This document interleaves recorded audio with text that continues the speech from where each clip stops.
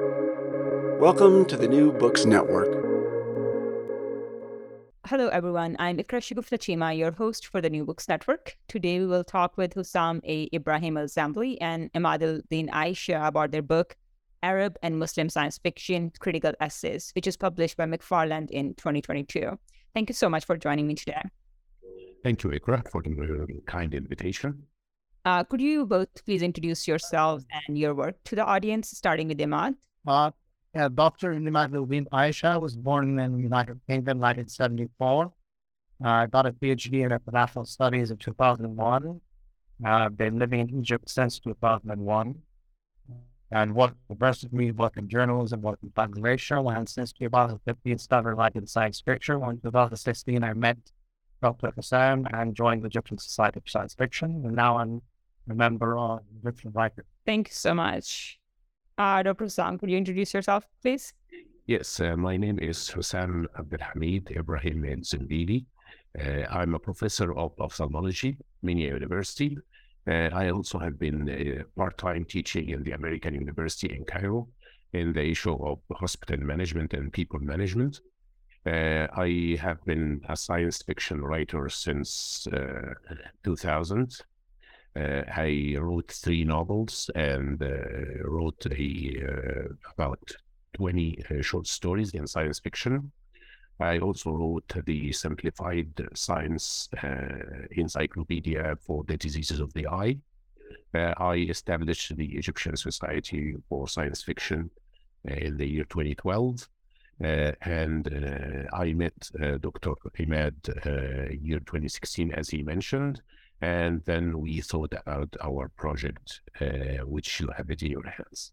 Great. Thank you so much. So tell us a little bit about the genesis of this work. How did you both start working on the book? How did you come up with the idea? Okay, Emad, would you like to start? Well, I was hired by Dr. Hosam to work as a translator for the Egyptian Society of Science Fiction. I had actually went to him to get permission to translate the very first anthology, founded by accident. And I was out of work at the time, university market of right out in 2015.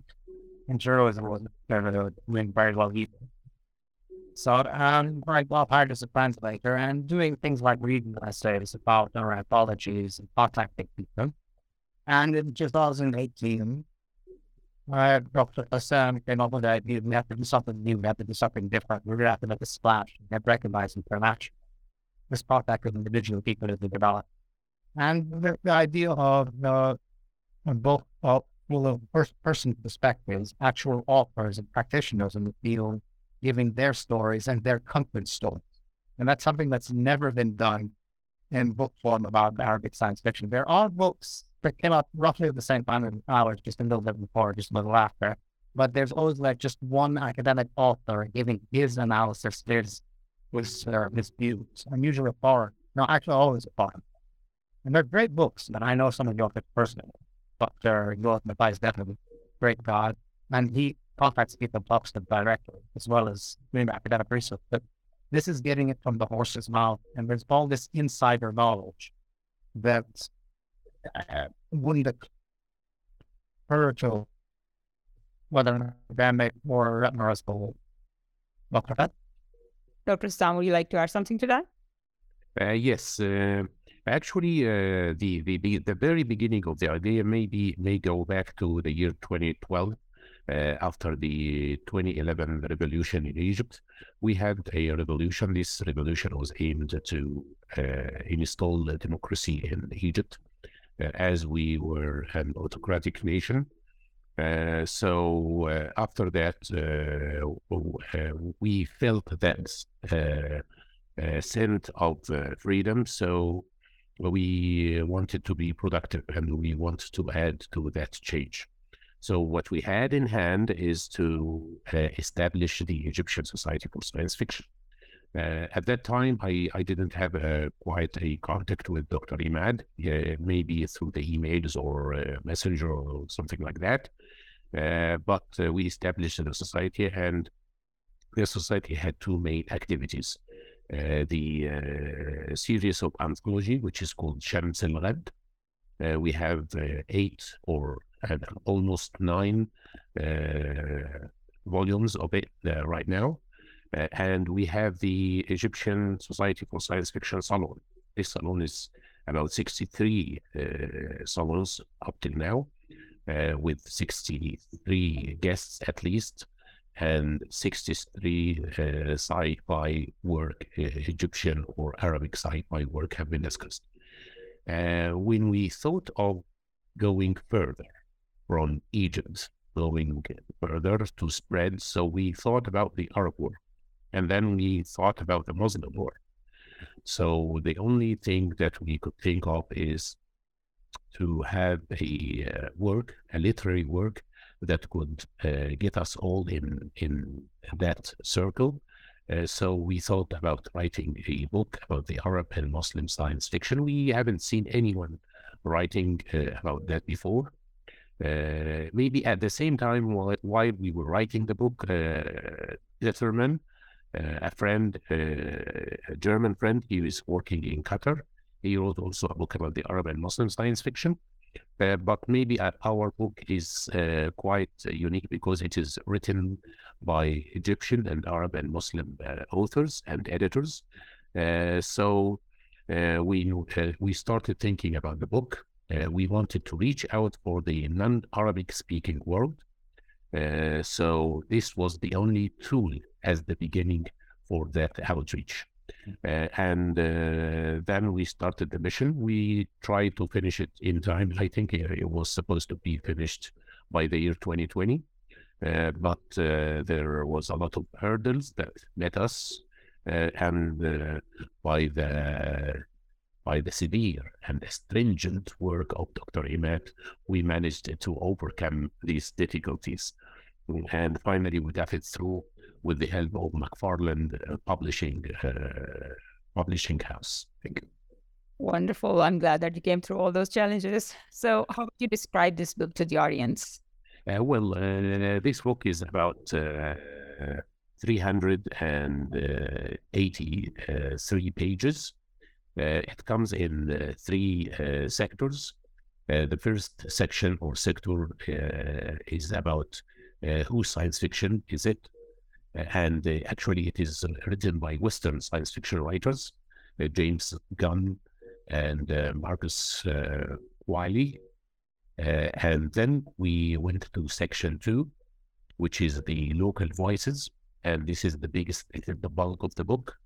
We have essays and interviews from Egypt and North Africa, and from Saudi Arabia, and from non-African Arab countries, as well as from Muslim countries other than the Arab countries, and also from Muslim writers in Western countries. And then the last section was about literature in appraisal. Rebecca Hankins and Barbara and Ibrahim participated in that section. Ibrahim is one of our eminent translators. She and Emad held the burden of translation of many of my work and many of my colleagues' work. They did a great job, and they are the only translator that we have right now. That's about the overall look of the book. Would you like to add something, Emad? We've got 45 contributors, 29 countries, 4 continents, 45 chapters, 13 proper academic articles, very in-depth articles, 17 interviews, and 15 personal essays. And we have some big names from all over the world. Of course, James Gunn passed away now. And Rebecca Hankins, who was appointed by President Obama to be the nation archivist. Now we have Dr. Neb Pawa, a controversial comic book creator from Kuwait. We have Noura Noman, the first and top SF writer in UAE. And we also have Dr. Ibrahim, an Iraqi-American Britisher, who was the guy who did the PhD that was used by the Bush administration to invade Iraq. And of course, tried to prove they had weapons of mass destruction when securists had done it. And that's one of the things that helped them become a science fiction writer as well as an academic. Okay. Yeah, definitely. The book is very impressive in the range of the essays that it has and in its diversity. And I have some questions about that too, but we'll come back to that later. So, Husam, in your chapter, in the first section of the book, you discuss the continuum which delineates the four waves of Egyptian sci-fi. So what has been the role of the Egyptian Society for Science Fiction in this whole conversation? I also saw that they have contributed quite a few chapters in the book as well, that have interviews or just like commentary on sci-fi in Algeria, Lebanon, Kuwait, Yemen, Afghanistan, Turkey, Indonesia, and Africa. About the continuum or the four waves of the Egyptian science fiction, I managed to spot a continuum. Actually, this continuum is in the form of four waves. The first wave, I called it the exploratory wave, where the Egyptian writers, that was back in the 20th century, Tawfiq al-Hakim and Yusuf Izzeddin Isa made their work. And when I went through their works, I found that they were not mainly concerned about science fiction, but they touched the science fiction within their novels. Dealing with the science fiction was not purely scientific. Maybe it was quite superficial, without going into the fine details of the theory or even the expected theory. You know, science fiction is dealing with the real theory and the expected theory. But they started to put on the light on that kind of literature that we didn't have in Egypt or the Arab world. Although it might be said that Alf Layla wa Layla is a mythology that has some sci-fi, some bits of sci-fi within it. Then comes the second wave. The second wave, I called it the foundation wave or the establishment wave. And it was led mainly by a very eminent and prominent sci-fi writer. His name was Nihat Sharif. I call him the dean of the Egyptian science fiction. Nihat Sharif wrote very specifically in science fiction. He didn't write in any other sort of literature. He wrote extensively. He has like tens of works, literary works in science fiction. He managed to break the barriers between literature and movie industry and TV and radio. And this is very, very tough barrier that we are trying to break right now. And we are having difficulty in that. If we manage to break that barrier, we would have achieved a great spread to our paths. Then comes the third wave. The third wave came by the end of the 20th century, and it was mainly by two eminent figures. They write for the youth. Their novels are mainly for the youth. That was Dr. Nabil Farouk and Dr. Ahmed Khalid Tawfiq. Dr. Nabil Farouk wrote a marvelous series called Malaf al-Mustaqbal, or The Files of Tomorrow. This Files of Tomorrow is a series about 160 books. It's for the youth, and it is in science fiction, but it's the ideas and the discussion of the ideas was not that deep, but the audience liked it, and the Egyptian youth liked it, and he has huge base of fans. So science fiction became a tasty meal for the brain of our Egyptian youth. I wrote within that wave, me and Mohammed Naguib Matar. Mohammed Naguib Matar is the co-founder with me in the Egyptian Society of Science Fiction, as well as Emad, as well as Khalid Gouda, as well as Qadriya Saeed, Dr. Qadriya Saeed, so Dr. Engineer Hatem Al-Banna, Wael Abdurrahim, and Mahmoud Abdurrahim.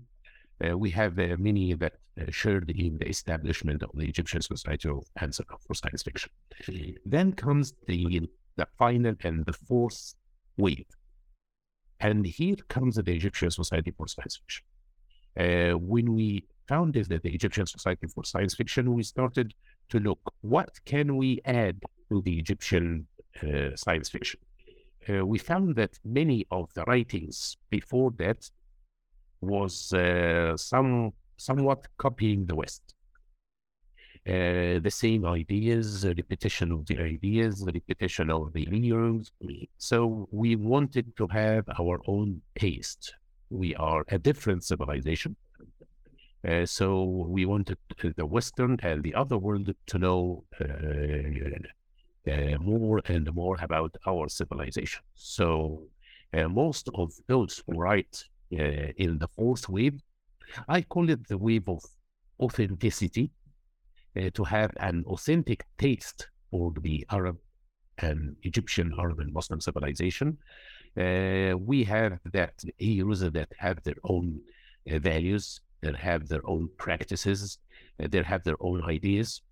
We also touch sometimes the religious conflict that may be present in our societies between the Muslims and the Christians, and the forgiveness that is present in the majority of the cases. Some exceptional cases, there is some hate crimes, but we all condemn the hate crimes that may appear on the surface. The vast majority, there is a harmony between the Muslim and the Christian minority in our society, as well as the scenes, the places, the geography, the background of the heroes, even the way of thinking, the culture, the way how they think. The normal Egyptian people, they think differently. They have a different culture, so they think differently about different issues in their life. We wanted to highlight that. We wanted to spot that. We wanted to frame that and show it to the Western and other world readers. The Egyptian society made that through the two pillars of activity. The first pillar is the anthology, which is Shams al-Ghad. The second pillar is the Salon. And then me and Emad wanted to spread. And this is normal. When you grow, you need to spread. So we had that book, the Arab and Muslim Science Fiction, and we also have a new idea that I might give it to you as an exclusive news for your podcast. This idea that we're thinking to have the Arab Muslim Sci-Fi League, and yeah, if you let us, please, we would like to use your platform to start that league. Thank you, Ikram. That's all. Yeah, thank you so much for sharing that, Dr. Hosam. And we can definitely talk more about that. We'll be in touch regarding that. So the next question I have for Emad about your chapter. So your chapter, Mending the Egyptian Gap, discusses the challenges of Arab and Islamic science fiction. Could you share some details about that with us? The funny story. I've originally written that chapter for another book before I joined the Egyptian Society for a university in a Gulf country, and then that book project didn't fall through because they couldn't get the other contributors to work on time. I was very usual. So I have this wonderful chapter, so I put it in with this book. And basically, one of our Iranian contributors, her chapter, which is one of the most substantive chapters we have, also is for that exact same book project that fell through because people wouldn't work on time. But this is a funny coincidence. The other thing, I've been working as a journalist since 2003. I've been in university teaching since 2001, 2003 as a journalist. I'm a bit of an investigative journalist, so I bring those skills to writing here at Time of Light. And I wanted to tackle that topic of hurdles facing Egyptian science fiction, both as an academic, at a historical perspective, cultural perspective, and as a hands-on, ground level, investigator. At the cultural level, there's this, the longest time thing is this cultural background, which I discovered by accident reading a book about theater and the Arabic history, or the lack of theater. You have all this wonderful heritage translated from the Greeks but we never developed those. And we've come small exceptions here and there. But specifically for realities, they didn't. Their emphasis was always on poetry and story, mainly poetry. And it seems that there was this kind of metaphysical shock when I read Greek tragedies, all inspired by gods and man fighting with themselves and fighting society and these internal conflicts. It was too much for them. They couldn't. Can you still hear me? I have problems with my internet connection. There? Yes, I can hear you. Yes. And it was just too much for him. They couldn't absorb it. Even a great rationalist philosopher like Ibn Rushd, Professor of Aristotle, he couldn't translate tragedy and comedy and narrative with these very bizarre translations relying on the poetry of heritage of Arabic poetry. And this continued for a long time in Arabic history. Even if you look at early science fiction, which mostly came from Egypt, there was a lot of hostility, not so much to science, but to modern science, seeing it as inherently Western, inherently materialistic, inherently destructive of nature, inherently destructive of fabric of society, family. And you always get these cop-outs happening in science fiction stories to this day, where at the critical juncture in the story, the hero wakes up and it was all a dream. It's frustrating as hell. And it still happens to this day. I found it even when science fiction probably like 5 years ago or 7 years ago. Thank heavens we're recovering that. Photographs and uptrends, both of the sound is explaining that the whole basis, less stages. And this is truly general, not just in Egypt. I'd say that many good notion. No, actually, it's true in general. Now, from the investigative journalism, from the economics of publishing, I'll give you a ridiculous story. I was once involved with a textbook project, with a textbook publisher, an Egyptian guy, who has a company in Saudi Arabia, and he insisted that I sign the contract saying that any mistakes, factual errors in the textbook are my responsibility as the author. And I said, no, you're the editor and we're supposed to check it.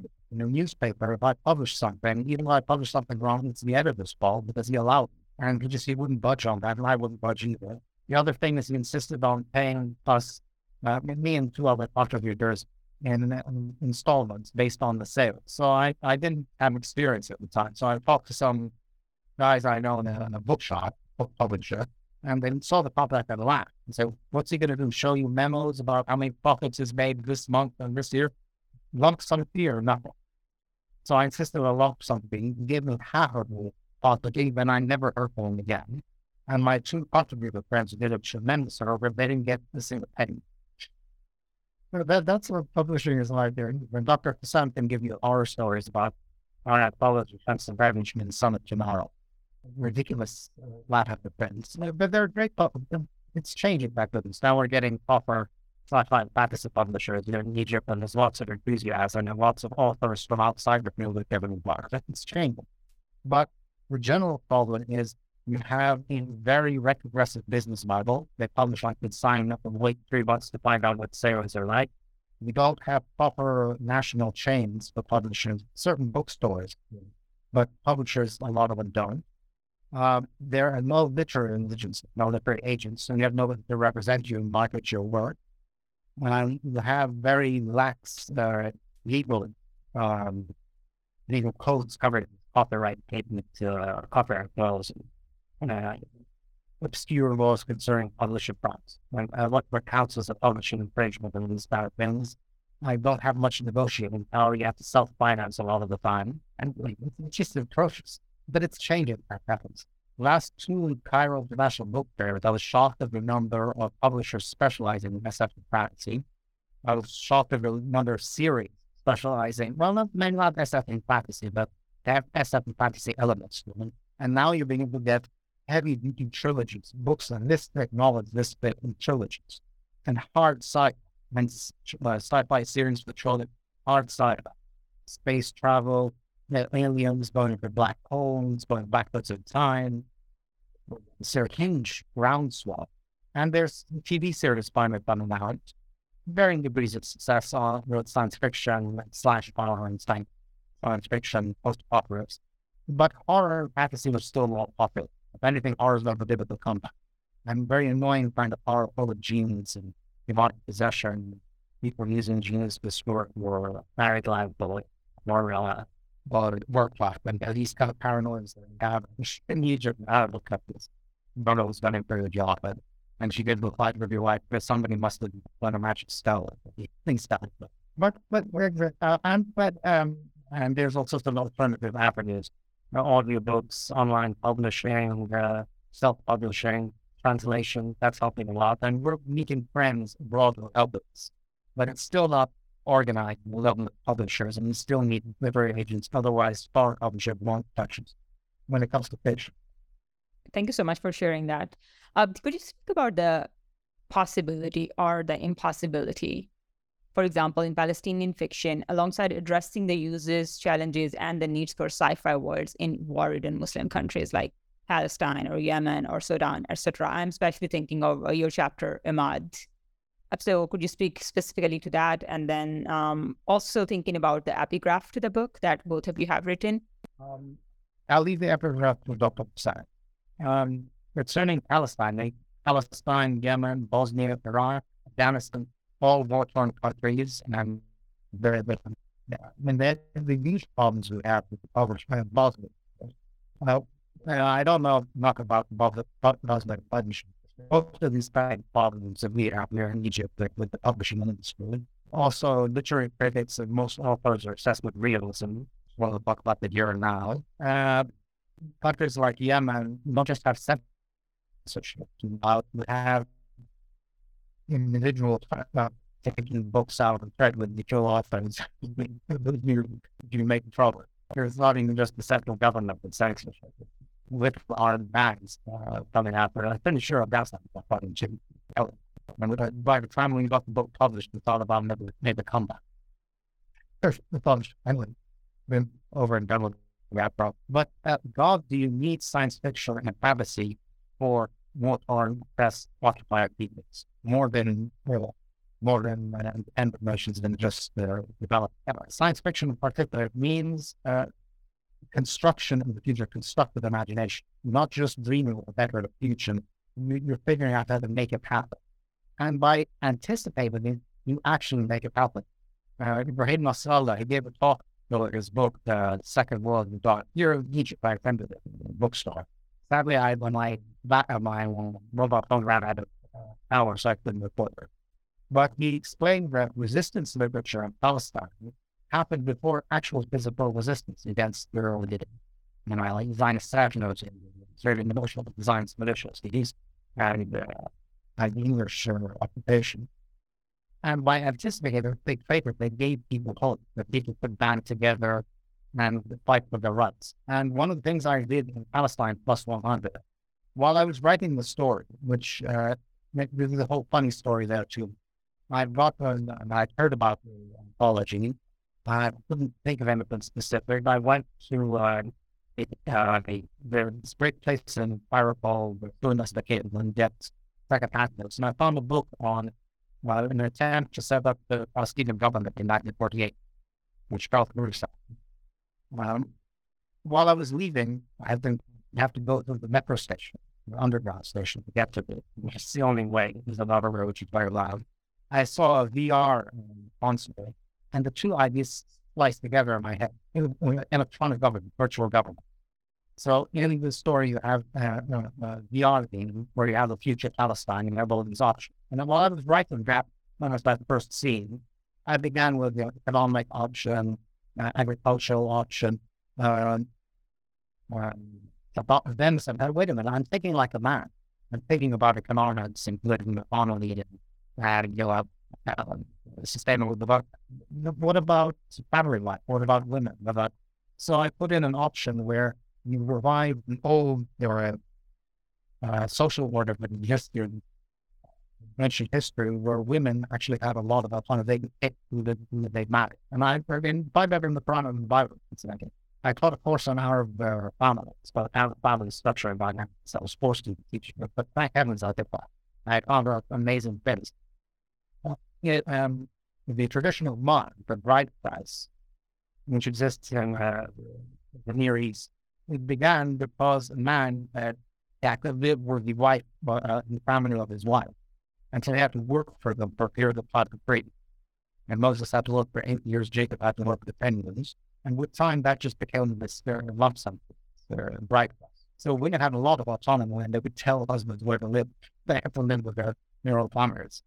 They said, provide that, put that in the story. Don't think back on that. Make it raw for everything. So utopia, world building, and you have to have a cosmopolitan and inclusive model of utopian world futurism, including women, looking at other cultures, looking at other experiences. And if you look at Palestinian science fiction, that's implicitly there.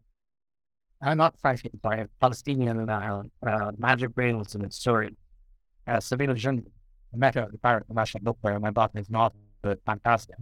This Palestinian guy, I think in the West Bank, he's dreaming of a sweetheart, and he becomes these different people in different parts at different levels of society in Palestine and different Arabic countries. Looking at Tunisia after the Arab Spring, again, the Arab Spring, and falling in love with the Tunisian woman, and she embodies the future. And he just wondered. He had his point in the environment, the Palestinian environment, colors and sounds and smells, and what we had for breakfast, and the smell of the smell of jasmine and the colors that you have indoors, which are very different than an Egyptian house.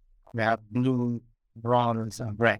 Egyptians have beige, gold, and brown, and also and things like that. But at the same time, we have this kind of future vision implicitly. The science fiction can do that explicitly in a very constructive or logical way. What would the economy look like? What would social relations look like? What would the state look like?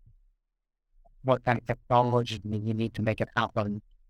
Or what kind of education system? How should you bring up our kids? What role the mosque play or the church play and civil society?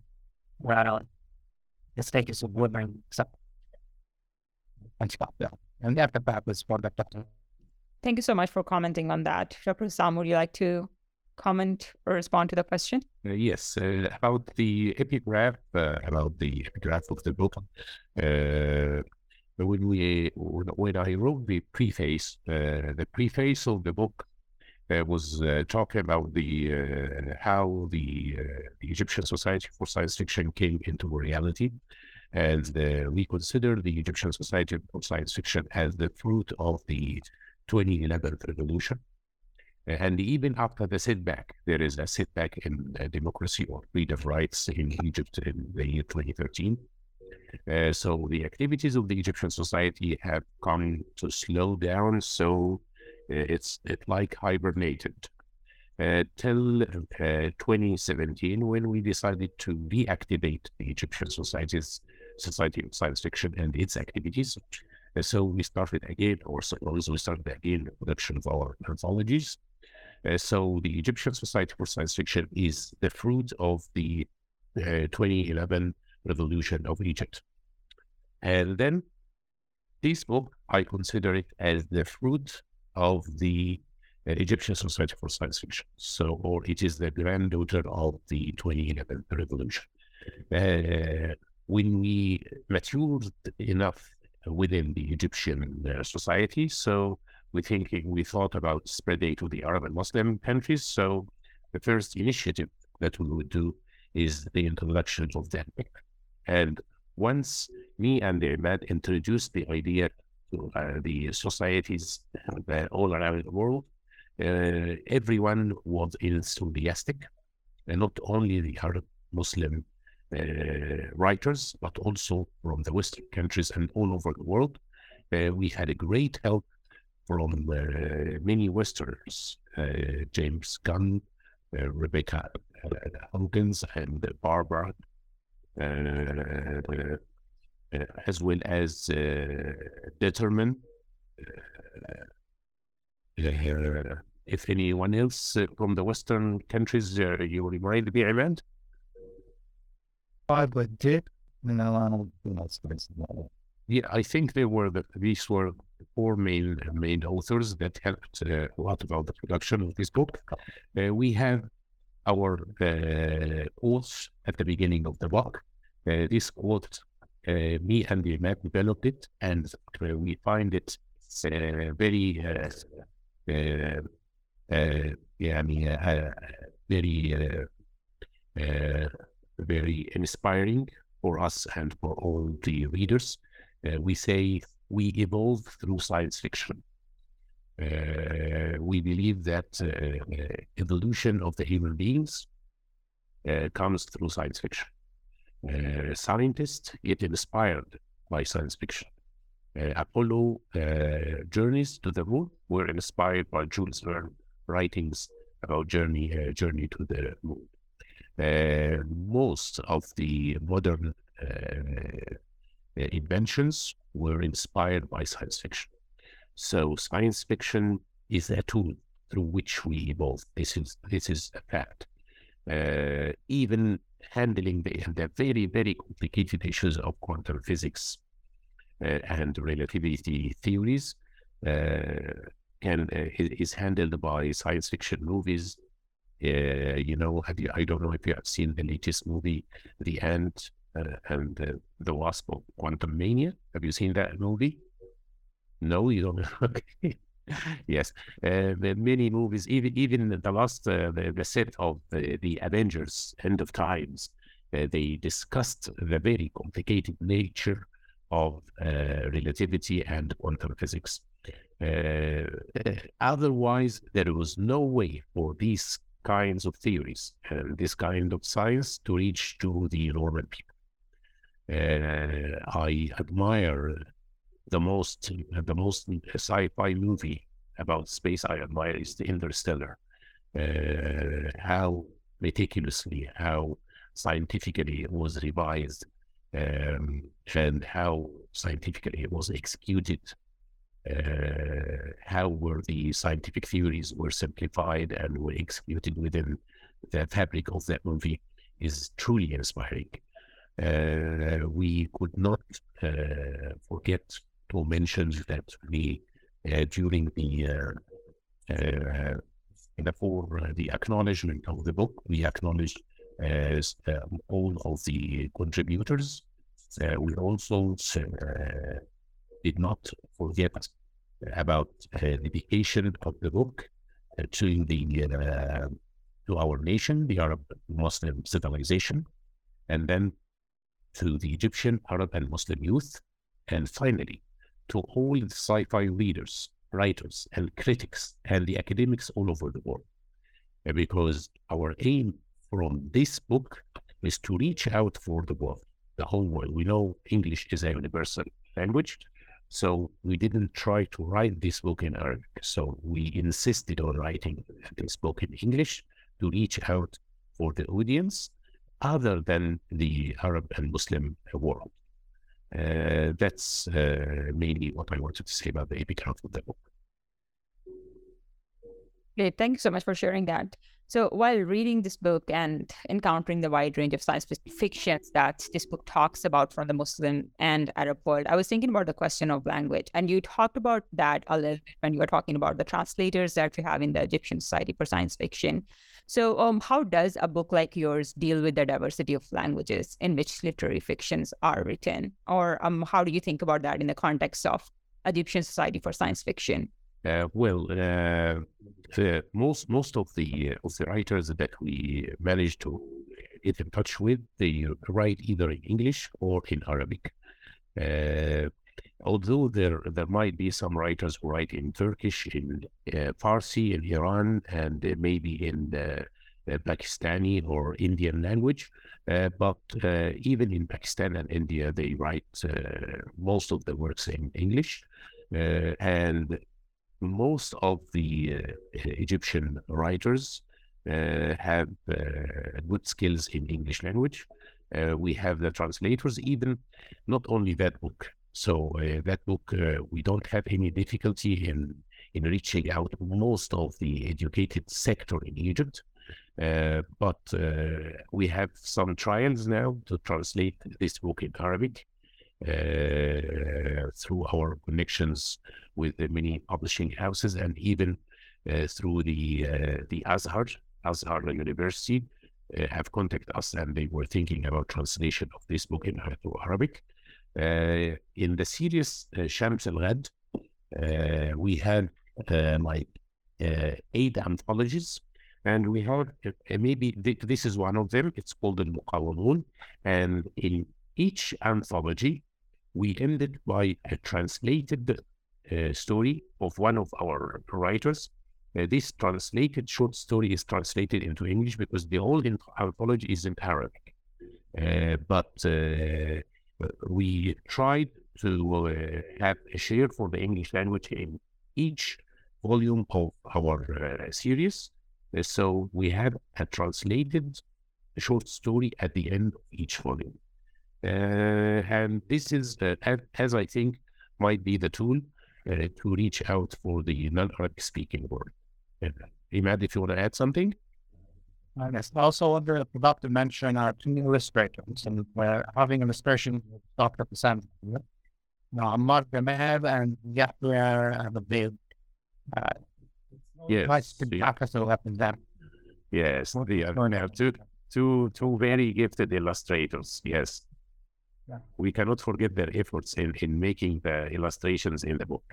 Definitely. Ammar Gamal and Yahya Abul Gheid. Ammar doesn't give you what you tell him, but he gives you something that's better. He can decide about it. He actually get the limits out of your better than you can describe it. Or give you an alternative of that. About that.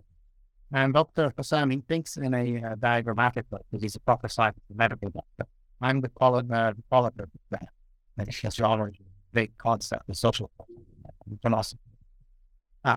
Concerning their language, I translated also a lot of their material, certain authors, and some didn't speak English and spoke French. But they could right now. And what I tried to do was capture the tonality of the voices, the way they talk. Some write in a very strict, dry academic way. Others talk about themselves, like this my experience. There's some kind of make little clips, and I always try to do this and so on. You try to capture it. Looking at language, the broad range of languages, you find remarkable similarity in the way as Muslims approach science fiction. Correct technique. And I'll show you the words used. In Arabic, we say khayal, right? Khayal is imagination and writing is scientific. In Turkish, they say fenni edebiyat. Edebiyat in Arabic is literature. Fenni, in Arabic, it means a profession or skill, like being an artist. But they use it to mean science. It's not too far away. In Indonesia, it's fiksi ilmiah. Ilmiah, scientific, fiksi fiction. Persian, it's ilmi khayal, ilmi, scientific, khayali, imagination, magic. Now, this is great, but it's also a problem.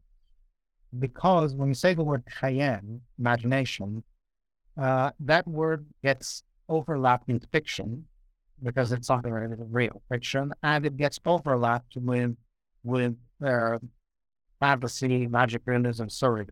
I mentioned in my chapter on Egypt, Alal Aswan, I asked a question at a talk he did at the American University of Bible about science fiction, and he straight was like, "Oh, we have lots of stuff like what's it like to be a pocket plant?" And he thought he's thinking of magic realism.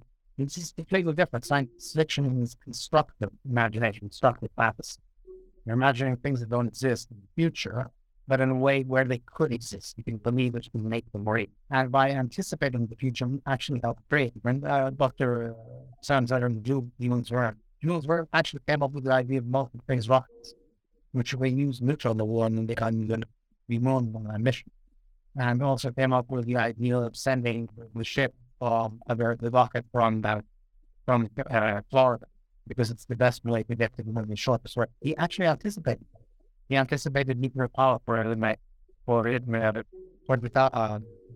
1,000 leagues under the sea with the Nautilus. The first nuclear power sub in America was actually called the Nautilus, after Jules Verne. And scientists actually read science fiction as kids. They become captivated and they go make these things actually happen. Engineers. So this overlap with terminology, fiction, imagination, and fantasy. And it strangles a lot of science fiction. People don't take it seriously. Normal people don't say, "Oh, it's unrealistic. What do I care? I have enough problems with this." Critics can't stand it. No one wants a reflection of reality. They don't understand that this whole thing about art being a reflection of reality. Mirror shows you something you can't see, the face. Art is supposed to show you the things that you don't know are happening, like journalism, in fact, even more so actually, the living now. And looking at Soviet science fiction, in talking to and it's one of the best inventions. Well, he explained that the Soviet system, which practically invented socialist realism, they also have surrealism and actually part of science fiction. It's distracted look. It's not subversive. It won't make people overthrow us, make one think about the future. But SF writers use them as a way to critique the Soviet system. In Egypt and Arabic countries and TV drama, they always do historical drama to critique the modern political situation. Examine the olden days, the bad, over and done with. Soviet writers did it by looking in the future. They have future systems, spoken systems, and ways to fight back, and ways to create a better system. There were Surgats, they were the true top radical thinkers in the Soviet Union. I've read one of their novels about it, and you can tell they're lampooning the Soviet Union. There's a scene where this guy steals a spaceship, or he pretends to be an astronaut. It's a spaceship, and his friend tells him, well, when do we figure out we're not astronauts? Don't worry. The real astronauts show up. They'll take hours proving that they're astronauts, getting the paperwork and making phone calls. By then, it'll be long gone. You can tell he's lampooning the Soviet Union. And it does it in such a fun way and in a very constructive way. Have all these green hard science concepts on there. And also, we as with an advantage of having an overlap with fantasies, bring in elements from fantasy, almost from myths. A lot of our authors are border by, and if anything, they're more like towards fantasy. I'm the hard science guy, provided boy in Star Trek. But we ran with Dr. Hosam. His first attempt at the novel, he was inspired by the novel 1 month, and I'd read his latest story, Not Where on Mars, and you could have storytelling. Every day somebody tells a story, and you can tell that's still been punched up his head, and 1,001 lines. So we have this, our language dilemma. It's a crutch and a stepping stone we can build on at the same time. And we can make a distinct contribution to the global account. Science fiction fantasy. That's not great. Great. Thank you so much for sharing that. So how do you suggest academics and readers approach this book? This book is actually, it can fit the academic as well as the non-academics. So for critics and for the departments of literature and critics, it is going to be very beneficial, especially if they have a department for Middle Eastern studies or Middle Eastern literature. I think it's also enjoyable for the non-academics and for the regular readers as well. The stories and the context and the storytelling style of many of the essays within that book, I think it's quite interesting. Maybe Ikra, you can tell us what was your experience reading that book.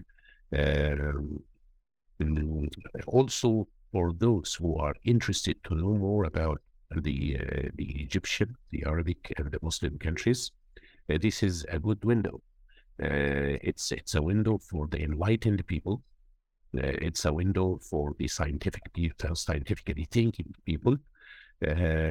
Hopefully, those scientists can pave the way for the development of our societies.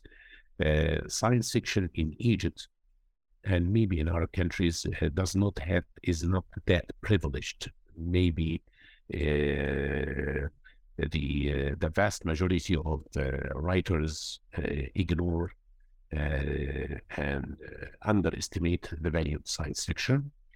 This is what we are trying to change. We're trying to change that culture that is antagonizing us.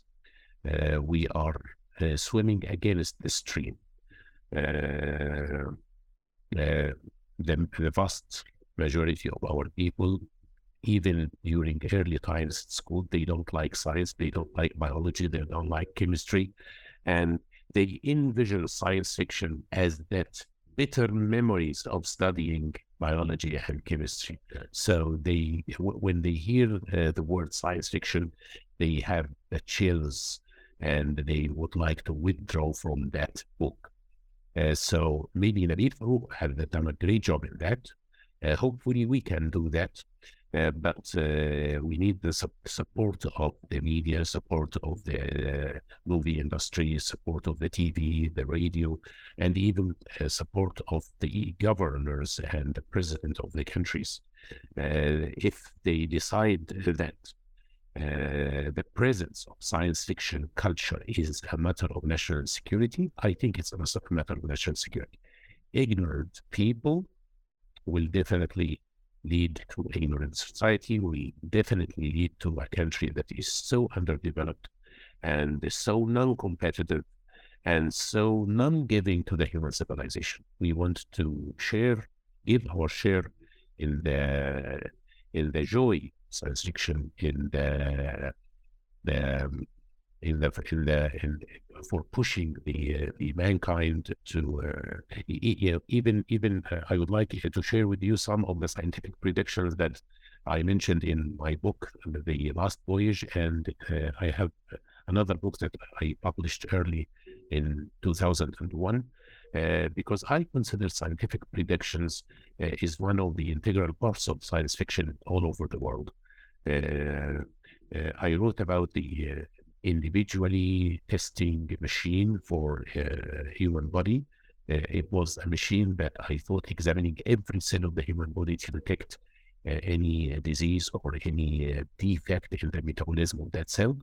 That was in my book, The Great Space Saga. That was in 2001.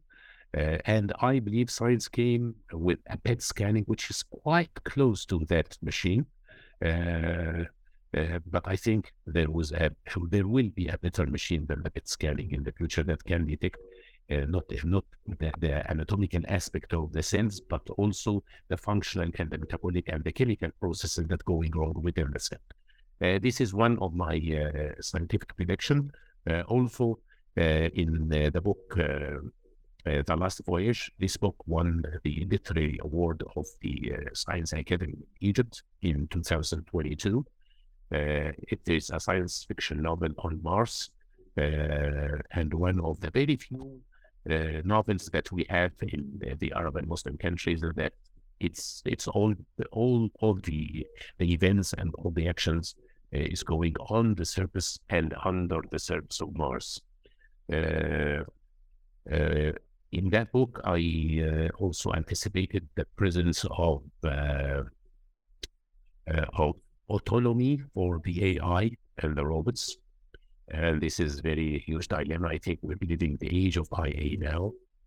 And most of the scientists of AI are expecting that a state of autonomy or individual decision-making or individual conscious may finally be present in those AI entities.